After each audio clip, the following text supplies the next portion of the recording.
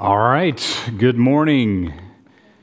And we are going to be back in Revelation this week, and we're going to look at the first of Christ's messages to the seven churches that were listed in chapter 1, and the message to the church at Ephesus, with our emphasis today on recapturing our love for Christ, recapturing our love for Christ. So as you're turning in your Bibles to Revelation 2, I'll share a little snippet. This came from Dwight Moody, who's the founder of Moody Bible Institute, Moody Church in Chicago.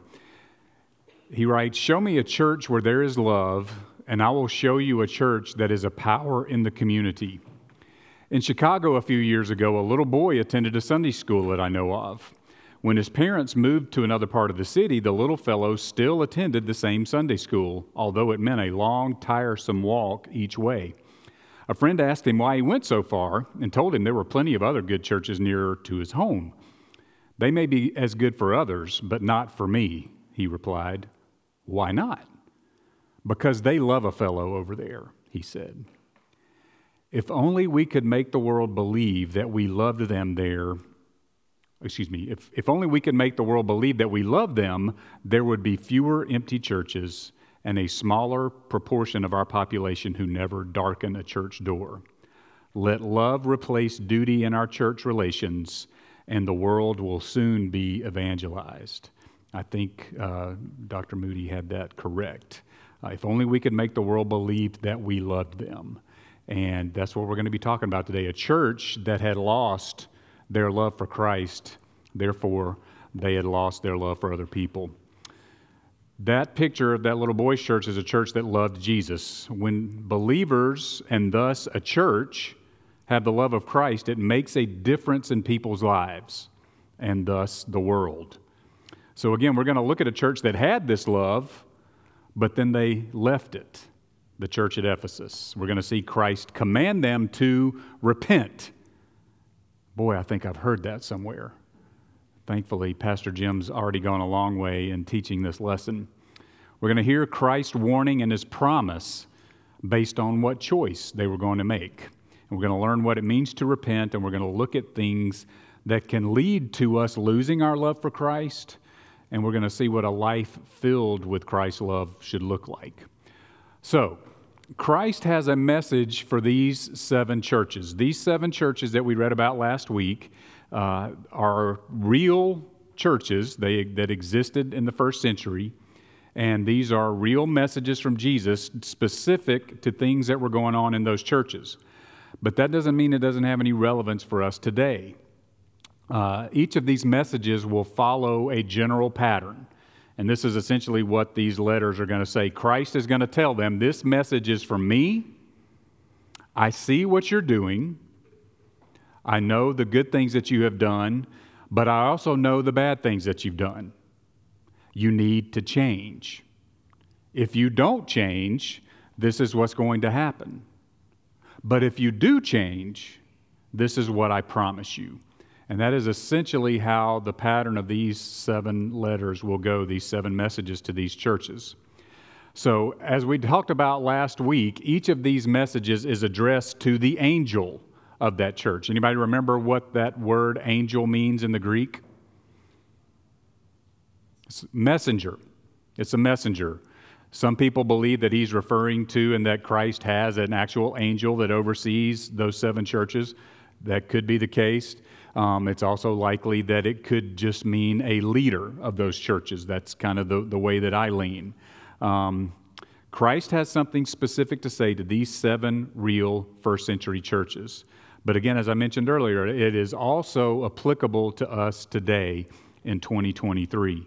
These commendations and condemnations for these seven churches are applicable to all churches. Every church that has ever existed can find themselves in some way in one of these seven churches, possibly in more than just one. These identify problems and good things going on in every church that's ever existed. John Valverde spoke to the relevance today, and quite possible that more of one of these, I'm sorry, I've skipped that. I'm trying to stick to my notes because we got to plow through to be here on time. He speaks to the relevance of these messages today in this way, and he writes, "Many of the evils and shortcomings which exist in the church today are a direct outgrowth of neglect of the solemn instruction given to these 7 churches." These messages have tremendous relevance to us today, and I hope we're going to see that over the next several weeks. So, again, Christ commanded these 7 churches, and they were to, I can't point in that to see it, so is it going to go that far? There we go. So there's Ephesus. That's where we are today. Then it goes to Smyrna, Pergamum, Thyatira, Sardis, Philadelphia, and Laodicea. And that is essentially the significance of the order of these 7 churches is that's the mail route. That's how the mail would go. This thing doesn't want to cooperate with me. It would go up, come around, and then down. That's why they're in this order. So again, it's not just that only the church at Ephesus would read just the message to them. This entire book would have been what was going around that mail route. But there's a message specific to each of these 7 churches.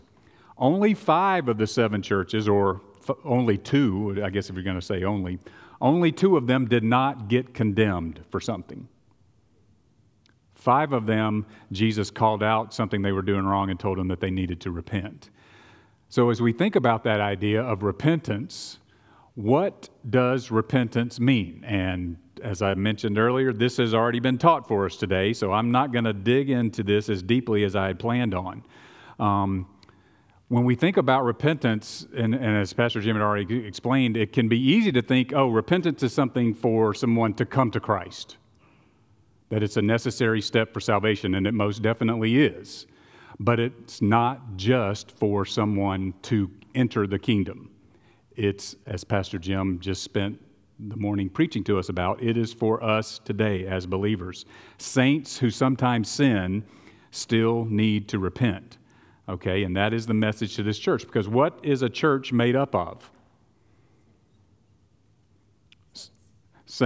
Believers, right? People who believe. That's what a church is. It's a group of believers. So, by definition, if he's telling this church that they need to repent, then obviously those are believers that need to repent. It's necessary for believers and unbelievers.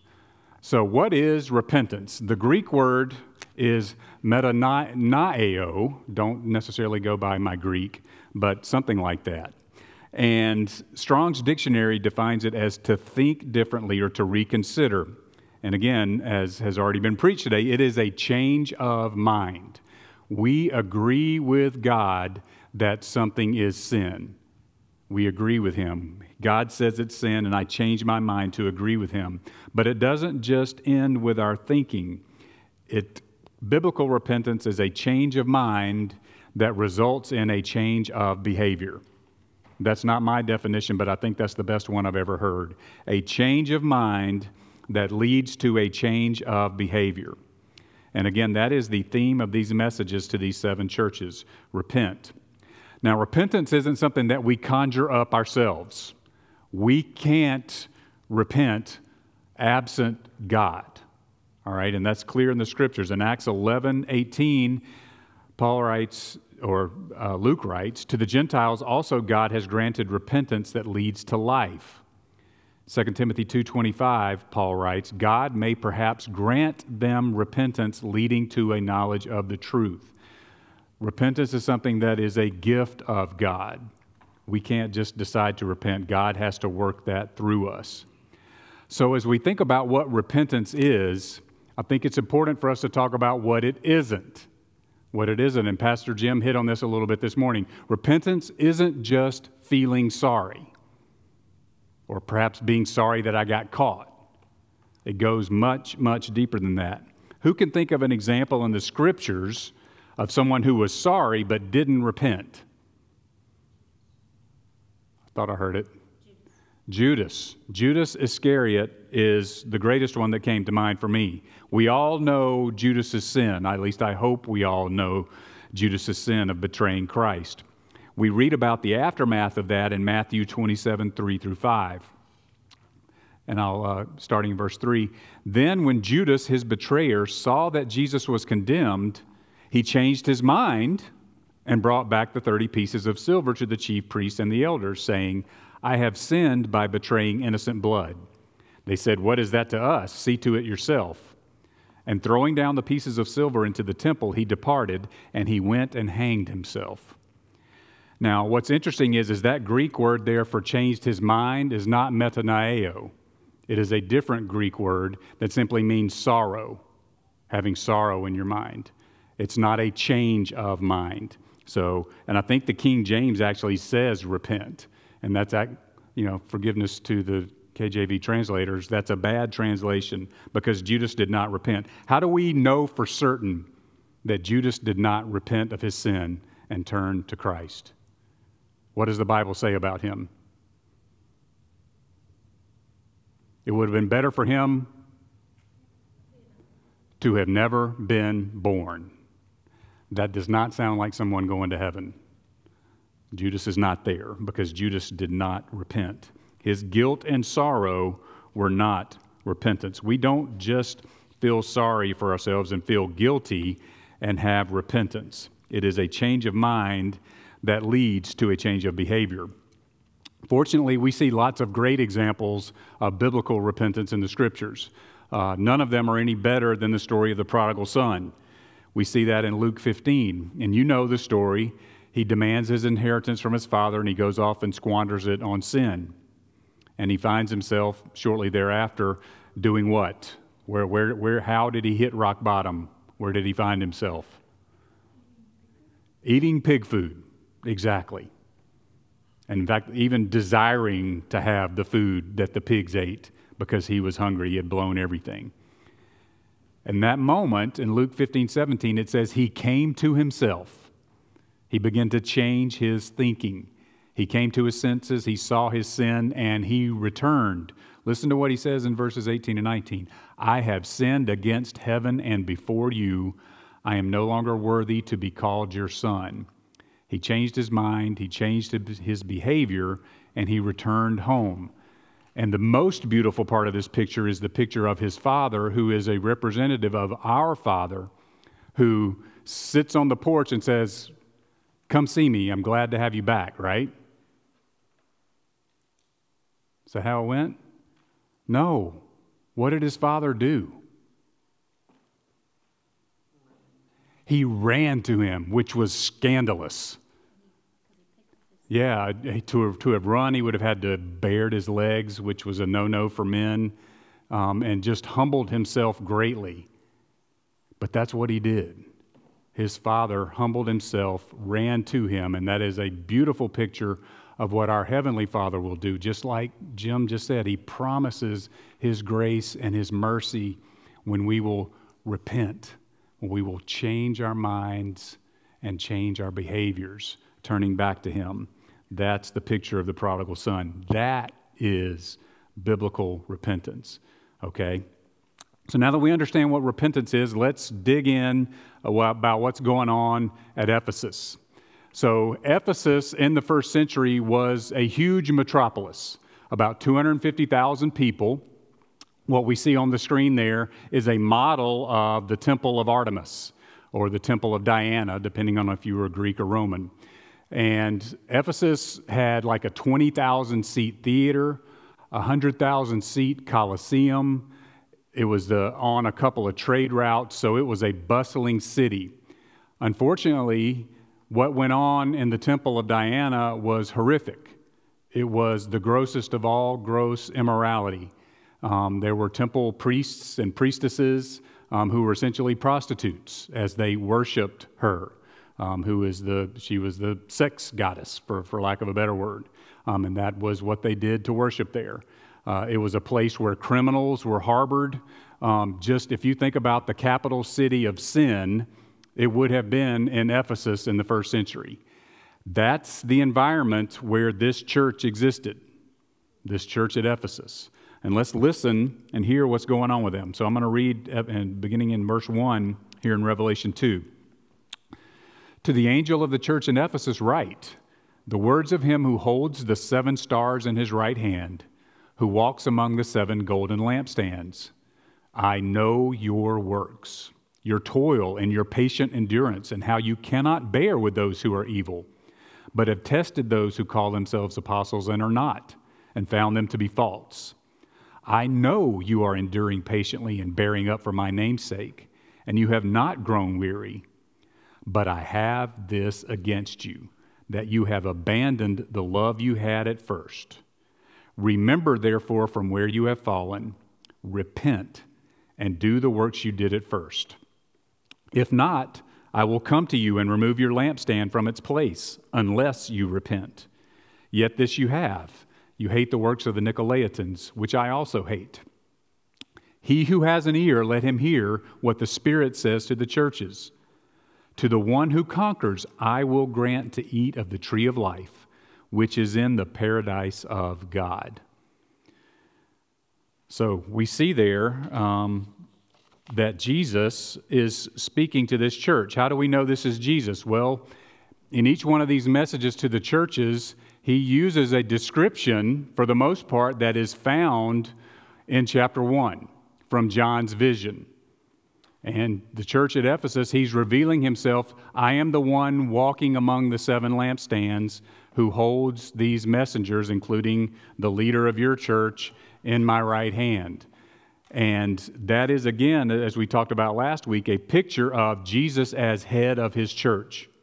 He knows this church. He can speak about what they're doing and what they're not doing because he knows them, because he is the head of the church.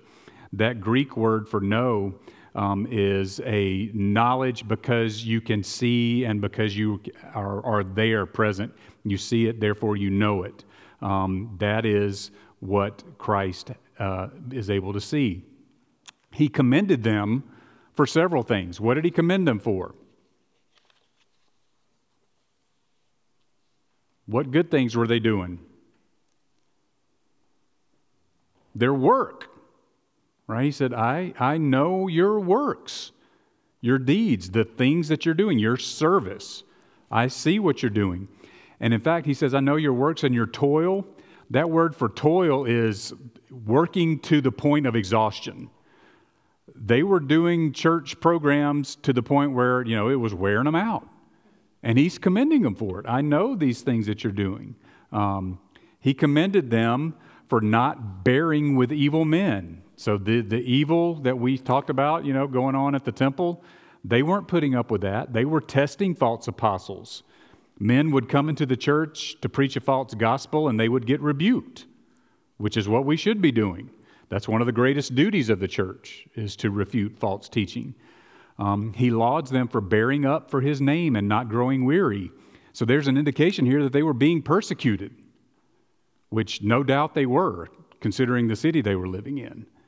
But they were bearing up under that. So, that all sounds pretty good, right? I bet that church probably thought they were doing great. Look at all the good things we're doing. It certainly would have looked good from the outside. But they are self-deceived, if that's what they're thinking. In spite of all that good, Jesus had something against them because they had, depending on what translation you have, they had either lost or left or abandoned their first love. Lost, and I'll throw an opinion out there. Lost is a bad translation because lost is an indication that it was accidental. This was not an accident. What happened was that they had abandoned their first love. And what is the first love? What do you think this first love is? The love that you had at first. Love for what? God. Yeah, their love for Christ. They had abandoned their love for Christ. Charles Ryrie says this was a deliberate and responsible action. And commentator David Guzik says the distinction between leaving and losing is important because leaving or abandoning is a deliberate act, even though it may not happen suddenly, which was likely the case with this church. It was probably a gradual drift over time of the loss of their love for Christ and the things that they were doing supposedly for Him. Over time, this church simply stopped loving Christ. And that word for love there is agape, which we've talked about before. It is that unconditional love, a love that does not seek anything in return. The church at Ephesus was going about church life with no thought of Christ. Christ wasn't in there. They weren't thinking about him as they were doing what they were doing. There was no love in their action. It was all duty and no devotion. So what does Jesus tell them? Repent and return. Actually, he says, remember, repent and return. And boy, we've heard a sermon about remember sometime too. Anybody remember that? Come on. Thank you, Austin. Yeah. Not too distant past, we heard a fantastic message on the importance of remembering. This church needed to remember. They needed to remember the love they had for Christ at first, when they first came to faith, when the church first started. This church, who do we know in the Scriptures would have taught or pastored at this church? Church at Ephesus.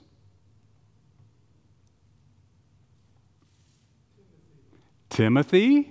Who trained Timothy? Paul. The Apostle Paul would have preached at this church for 3 years. Who else? The man writing this letter, John, the Apostle John. So this church would have had the teaching of Paul, Timothy, and John, which, I don't know that Calvary's had some fantastic preachers, but I don't know that we can top Paul, Timothy, and John. This church, at one point in their history, was loving Christ in their works. They needed to remember those days, to repent, change their minds, which leads to a change in behavior, and return to the love they had at first. He rebukes their abandonment and commands them to repent. One commentator notes that this is an urgent appeal for instant change of attitude and conduct before it is too late. And the language indeed in the text is urgent. There is urgency in the structure of the sentence. In other words, do it now. Don't wait. And that is always the message for repentance. Do it now. One commentator says, the longer we wait to repent, the more we have to repent of, and the less time we have to do it. And that's very true. The longer you take to repent, the more we have to repent of, and the less time we have to do it. Repent and do the works you did at first. Return to me, Jesus is saying. And it's important here that Jesus tells them to return to the work and not the feelings. He's not talking about a feeling. He is talking about actual work. It's not an emotional experience. It is a heart condition. Jesus and God, they have always been after our hearts. The church at Ephesus was operating more out of a legal obligation than a love relationship for Christ. Again, duty over devotion. God has always said that He desired mercy and not sacrifice. That's from the Old Testament. He was always after the hearts of the nation of Israel. He's after our heart. It's not just a New Testament concept. So why is abandoning our love for Christ a big deal? Why is that a big deal? As long as we're working, they were serving, probably feeding the poor, So they were rebuking false teachers. They hated the Nicolaitans, and we're going to talk more about them in the next few weeks. And Jesus kind of even threw that in as an afterthought.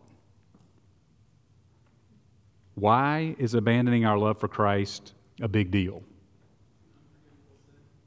It's an unforgivable sin, blaspheming the Holy Spirit. Yes, sir. If we don't love God, we cannot love others. Amen. That's true. Again, I'll quote John Walvoord. He says, leaving your first love is a dangerous forerunner of spiritual apathy. Thus it has ever been in the history of the church. First, a cooling of spiritual love, then the love of God replaced by a love of things for the world, with resulting compromise and spiritual corruption. This is followed by a departure from the faith and a loss of effective spiritual testimony. The church at Ephesus had made the first step towards apostasy.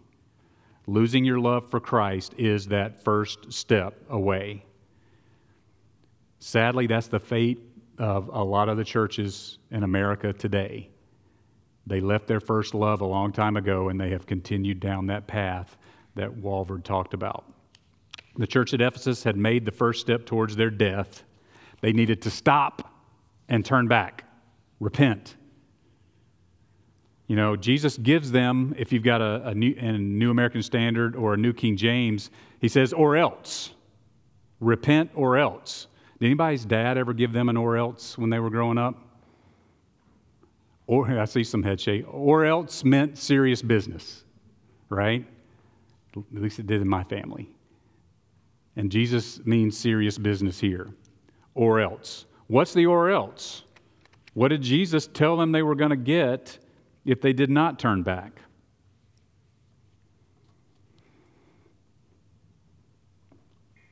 It's on the screen.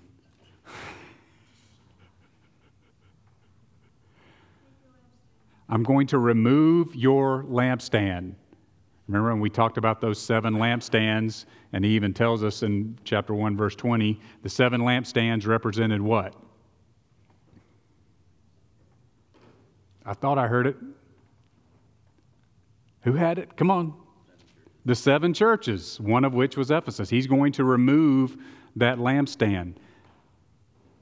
The church would go away. He was going to take their light. They were no longer going to exist in the community. And sadly, 2023, there's basically no church in Ephesus. Their lamp was removed many, many years ago. Christ removed that lampstand. So, that brings us to the point of, what does a life that has abandoned the love of Christ look like? And I'm going to suggest to you 6 things here. This is a life that has abandoned the love of Christ. Could be one or many of these things. The first of which is self-willed. Self-willed. My will be done. Not thy will be done. Is your life patterned by that? Obeying God, His commands are a restriction. How can I stretch those commands to fit my lifestyle? Or as it's put a lot of times today, just let me do me. My will be done. Self-willed. How about self-driven? What's in it for me? I'll give if I can gain some benefit from it. I will help if it helps me. What am I going to get out of it? You know, I've sadly seen it where people will serve and even join a church just to further their business or expand their network. Lots of good sales contacts in church. Self-driven. Self-promoting. I earned this. I deserve this. Everything I have is a result of my hard work. What I have done. You know, you should do that for me because I deserve it. I want to serve because I want to be recognized. Self-promoting. How about self-entitled? You offended me. I was wronged. I want vengeance. How dare you wrong me? No way I can forgive what they did to me. Are you easily offended and slow to forgive? Self-entitled. How about self-sufficient?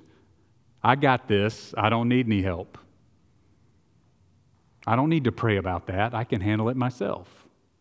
I would be ashamed to pray about this, or I'd be ashamed to ask someone to help me with this. Self-sufficient. Lastly, self-focused. I'd rather never share the gospel than go out of my comfort zone.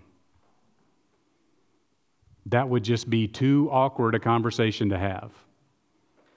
I wouldn't know what to say. It would make me uncomfortable. I'm afraid. How about Jonah?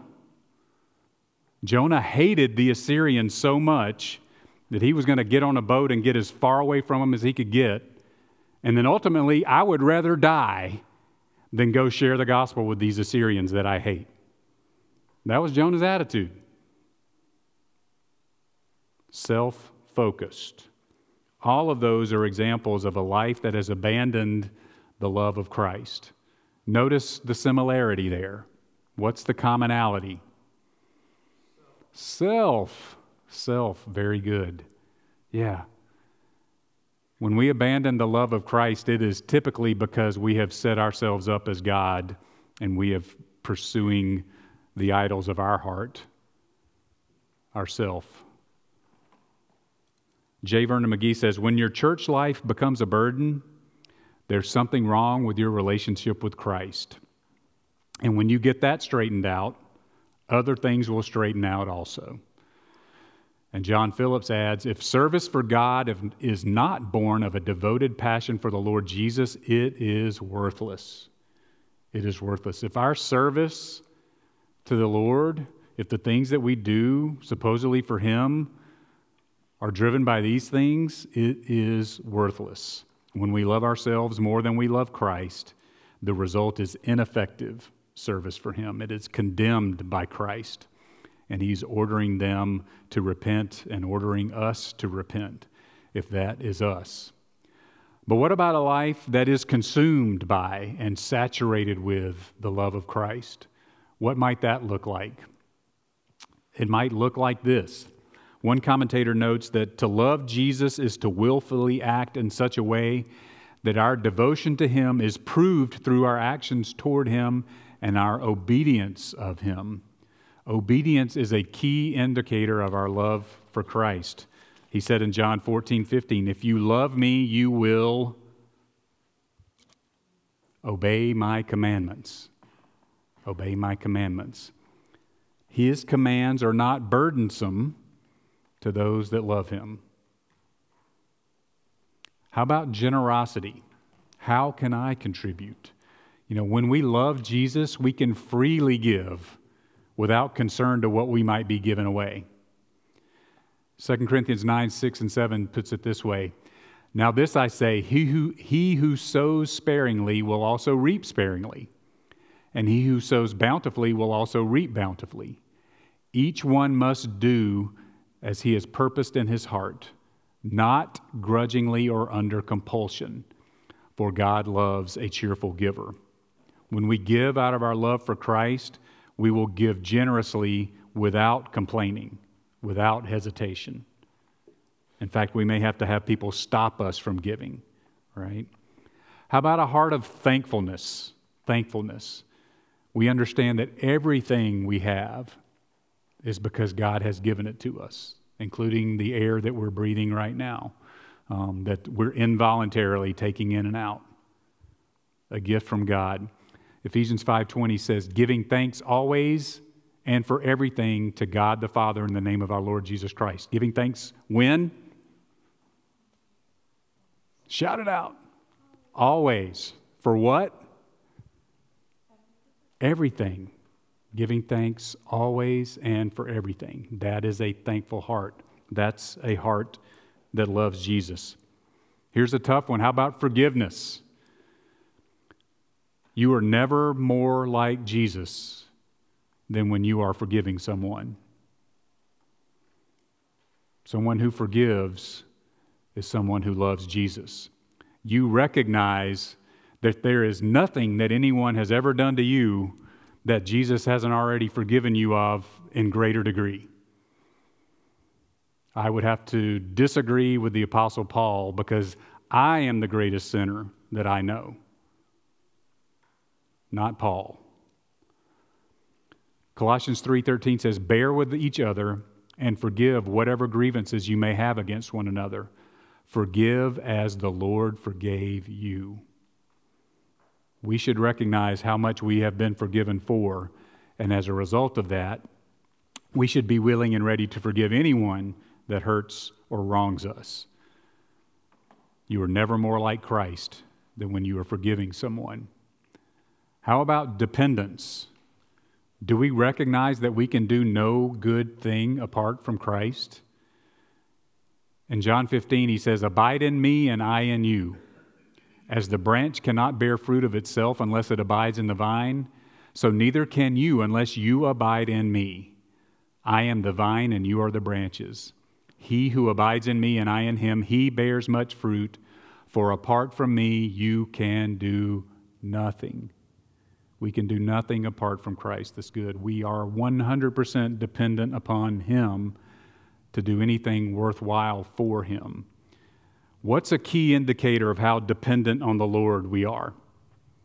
I've talked about this before, if anybody remembers. What's one quick way we can identify if we're living a life dependent on Christ? Say it loud. Prayer. Our prayer life. If you never pray, you are saying, God, I don't need you. If you have things that you don't pray about, God, I don't need you in these things, in these areas of my life. Our prayer life is a key indicator of whether we're depending upon the Lord. Dependence, a life of dependence is a life that is saturated with the love of Christ. And then finally, evangelism. Are we compelled to share the gospel? Do we see others as Christ sees them, as sheep without a shepherd? He had compassion on them. You know, Paul writes in 2 Corinthians 5, it's all about sharing the gospel, that we are ambassadors for Christ. And within that, I think it's maybe in verse 12 or 13, he says, I'm compelled by love. It is Paul's love of Jesus that compels him to be an ambassador for Christ. When we are in love with Christ and when our lives are saturated by the love of Christ, we won't be able to help evangelizing. In 1 Peter 3:15, it says, in your hearts honor Christ the Lord as holy, always being prepared to make a defense to anyone who asks you for a reason for the hope that is in you, yet do it with gentleness and respect. And I think back on a Sunday night last year, one of our global partners, Kurt Zerberg, who's now in, I think, Zealand, but spent many, many years in Ukraine. And his simple message was, in terms of evangelism and missions, is developing a lifestyle of loving people. That is all it is. When you begin to have it in your heart to love the people that you meet and see and rub shoulders with and encounter in the world, have the love for them that Christ has for us, that Christ has for them, that's when we get out of our comfort zone, which the more each day goes by, I detest that word. There's no comfort zone in the life of a Christian. There shouldn't be. All of those things put together, I could simply say it this way. When we have the love of Christ flowing in us and through us, we get to serve Christ. We get to work for Christ. It's not that we have to. We get to. That's the difference. That helps me and my simple mind wrap my head around it. A heart that gets to do things is Christ-focused. A heart that has to do things is self-focused. Where's your heart today? So what was going to happen in Ephesus? Jesus begins, and I think it's in verse 5, or maybe verse 6, or maybe verse 7. Verse 7, he who has an ear, let him hear what the Spirit says to the churches. That will be a refrain that we hear repeated in each message to each of these churches. He who has an ear. And what's interesting is while this is a message to the churches, this he who has an ear, let him hear, is an individual address. So now Jesus had been speaking corporately to this church. Now he is speaking individually to the members of this churches, speaking individually to us. If anyone is hearing this, hear this. Hear what I have to say to this church. That's essentially what Jesus is saying. Listen up, if you want to put it in Russ's vernacular. Return to your love for me, to the love that you had at first, and you will eat of the tree of life, which is in the paradise of God. Now, where in the Bible might we have read about this tree of life? That may or may not be an actual picture of it. That's a joke. If it looks like that, I'm going to be sorely disappointed. Genesis. What do we read about the tree of life in Genesis? Anybody? I'm going to force you to talk. Don't you know that by now? This is not the first time me teaching here.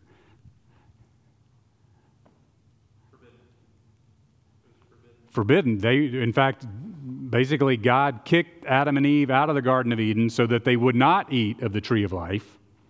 And in fact, he is guarding it with angels, cherubim, with swords to keep anyone from going and eating, because God did not want Adam and Eve to eat of the tree of life in their sinful state. But it doesn't remain that way for us. If we go all the way to the end, we're going to reveal how this ends today. Sorry, I'm going to blow it for you. In Revelation 22, in verse 2, then he showed me a river of the water of life, clear as crystal, coming from the throne of God and of the Lamb. In the middle of its street, on either side of the river, was the tree of life, bearing 12 kinds of fruit, yielding its fruit every month. And the leaves of the tree were for the healing of the nations. There will no longer be any curse, and the throne of God and of the Lamb will be in it, and his bondservants will serve him. Adam and Eve were banished from the garden and forbidden from eating of the tree of life.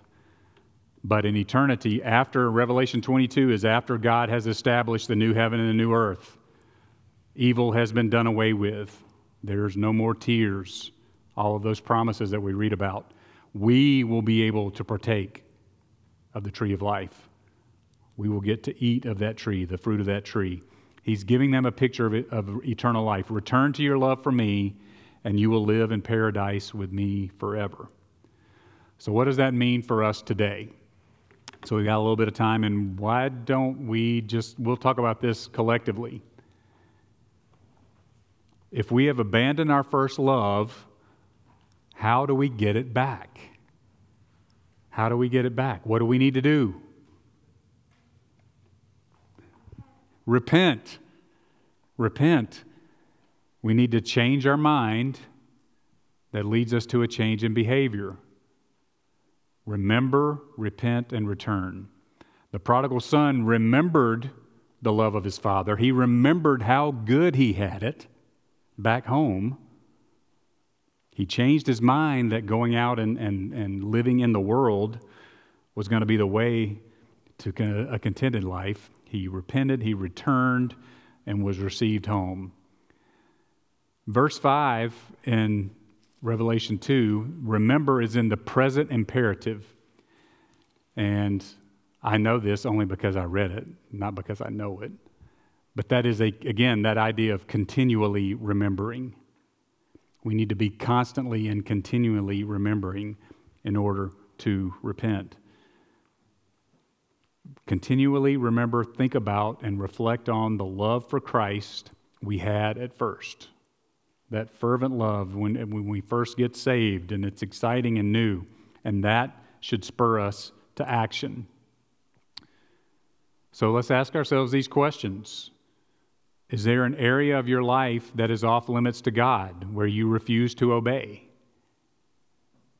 And some of these may be better served for you to reflect on personally, but, going back to Pastor Jim's message this morning, and the scriptures tell us, confess our sins to each other. Now, that doesn't mean you need to do it out here in front corporately in this big group, but who do you have in your life that you could sit down with over coffee and say, man, I need to share with you something that's going on in my life. Confess your sins to one another. We all need that friend. We'll reference Anthony, and your dad said something in a lesson years ago that I will never forget.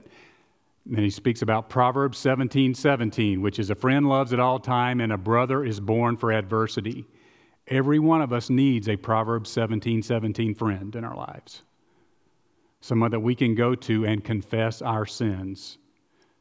Someone that will, with grace and compassion, listen, bring us back to the Word of God, and walk with us as we repent. Is there sin in your life that you need to repent of? Is there an area of your life that is off limits to God? What about, are you a giver or a taker? Are you a cheerful giver of your time and resources? Or can nobody ever get you to do anything to help? And, would you rather get on a boat than actually give some of your income to the church or to a ministry? Are you a giver or a taker? Can you give cheerfully? Or I have this picture. Stupid. Most of you have probably never even heard of the movie Ghost. But there's a scene in the movie Ghost, and one of the characters is having to give a large sum of money back to someone, and she doesn't want to. They're having to pry the check out of her hands. Is that how you give to the church? Is that how you give to ministry? Or do we have open hands? And it's not just money. God has given us spiritual gifts and talents. Are we using them in the church? Are we generously giving of our time? Do you know, and for more mature believers, are you generously investing in less mature believers?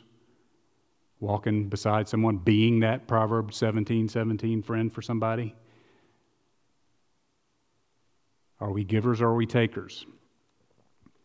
How about an attitude of gratitude? Are we thankful in all things, for all things, all the time? Or do we, I kind of deserve that. I did all the work. I don't need to thank anybody for that. The Bible tells us that it's God who gives us the ability to earn an income. We weren't just born with that. It was a gift from God. Every good and perfect gift comes from above. I guess James 1. We don't have anything that didn't come from God. It's all from Him. Are we thankful? This one can be ouchy. Are you slow or quick to forgive? Is it easy to offend you, or is it difficult? I taught through the Beatitudes several years ago and came up with the phrase for being meek or humble or gentle as unoffendable. Are you unoffendable? Or are you quick to be offended? And one key indicator there is, do we really, truly recognize how much we have been forgiven and how much God continues to forgive us for on a daily basis? As Brother Jim just talked about, our daily confession of sins, that needs to be a practice. I like that 1 John 1:9 on the headboard. Before I put my head on the pillow, Lord, what have I not confessed of the many things that I did today that were sins against you? Are we easily offended? Are we slow or quick to forgive? And then even more ouchy, how about that prayer life? Does our prayer life demonstrate dependence or independence?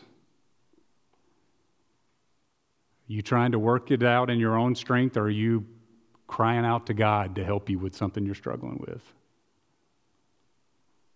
And it doesn't just have to be something you're struggling with. It should be before, I think it may have been John Newton, somebody that lived a long time ago, very wise saying that and paraphrased, on the days that I'm most busy are the days when I need to spend double time in prayer. It's not just that I'm too busy to pray. As if I think I'm too busy to pray, that means I need to pray even more that day. Is that how our lives are going, our prayer lives? Does that demonstrate that? Or do we think we've got it all under control? And now would be a good time for me to pause and say, I'm not speaking as one who's checking all these boxes and I'm in good shape. So, there's each one of these is a copper nail in me.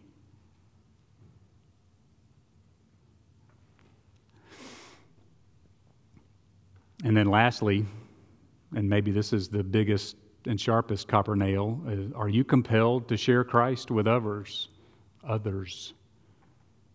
Or are you repelled to share Christ with others like Jonah? Well, I could share it with some people, but there's no way I'm sharing it with him. Or there's no way I'm sharing it with that group of people. I'm going to get on the boat, and I'm going to the complete opposite direction. When we as believers and collectively the church have the love of Christ in us, we can change the world through Christ. Christ can change the world through us. This would be a better way to say that. When we are saturated by the love of Christ, if we have left that love, we need to remember and repent and return. And I have finished early, which has never happened in the history of any lesson that I have ever taught. So are there any questions or comments, thoughts? What are some challenges, or anybody struggled with any of these things, or have something encouraging to share? We got a couple of minutes.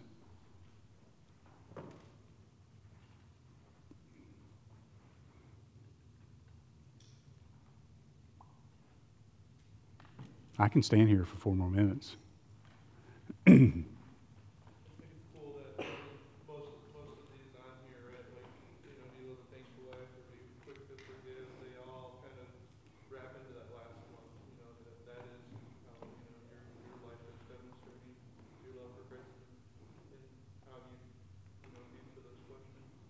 Yeah, that's good. It's kind of like the guy that stole the copper nails, right? If you're missing the mark in the first 5, you're going to have a hard time doing number 6, right? Because somebody's going to have a hard time believing that Christ is worth hearing about if they see these other things in you, or don't see these things in you, as it were. I think the part about like the indications of abandoned love for Christ, self-will, self-judged, self-promoting, self-entitled, self-sufficient, self-focused, seeing how those things can even become motivating factors for things that might look good on the outside, like the hate of the Nicolaitans. All right, what self-thing was motivating that hatred? If it wasn't love for Christ, what was it? So it's interesting to see how Satan can take and twist those desires into things that are fake fruit, basically. That's what I love. That's good. It's very transferable to today. That makes me think of how we can know this group or is thinking wrong, they're sinning, but we become against them because, it's not out of a love for Christ. Yeah, and that's an important distinction. The sin is the thought. It's not just the act. The thought that the Assyrians are evil people, there's the sin. The fact that I won't go share the gospel like God told me to, speaking of Jonah, is just an outcropping of his sinful thinking. Right? And the same is true. James talks about that too, that sin, it gives birth, in a thought that then leads us down that path. So there are actions that we need to repent of, but the sins that we need to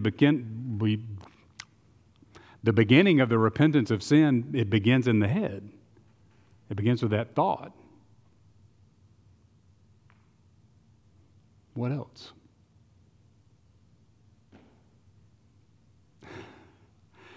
Is my blubbering embarrassing you? No.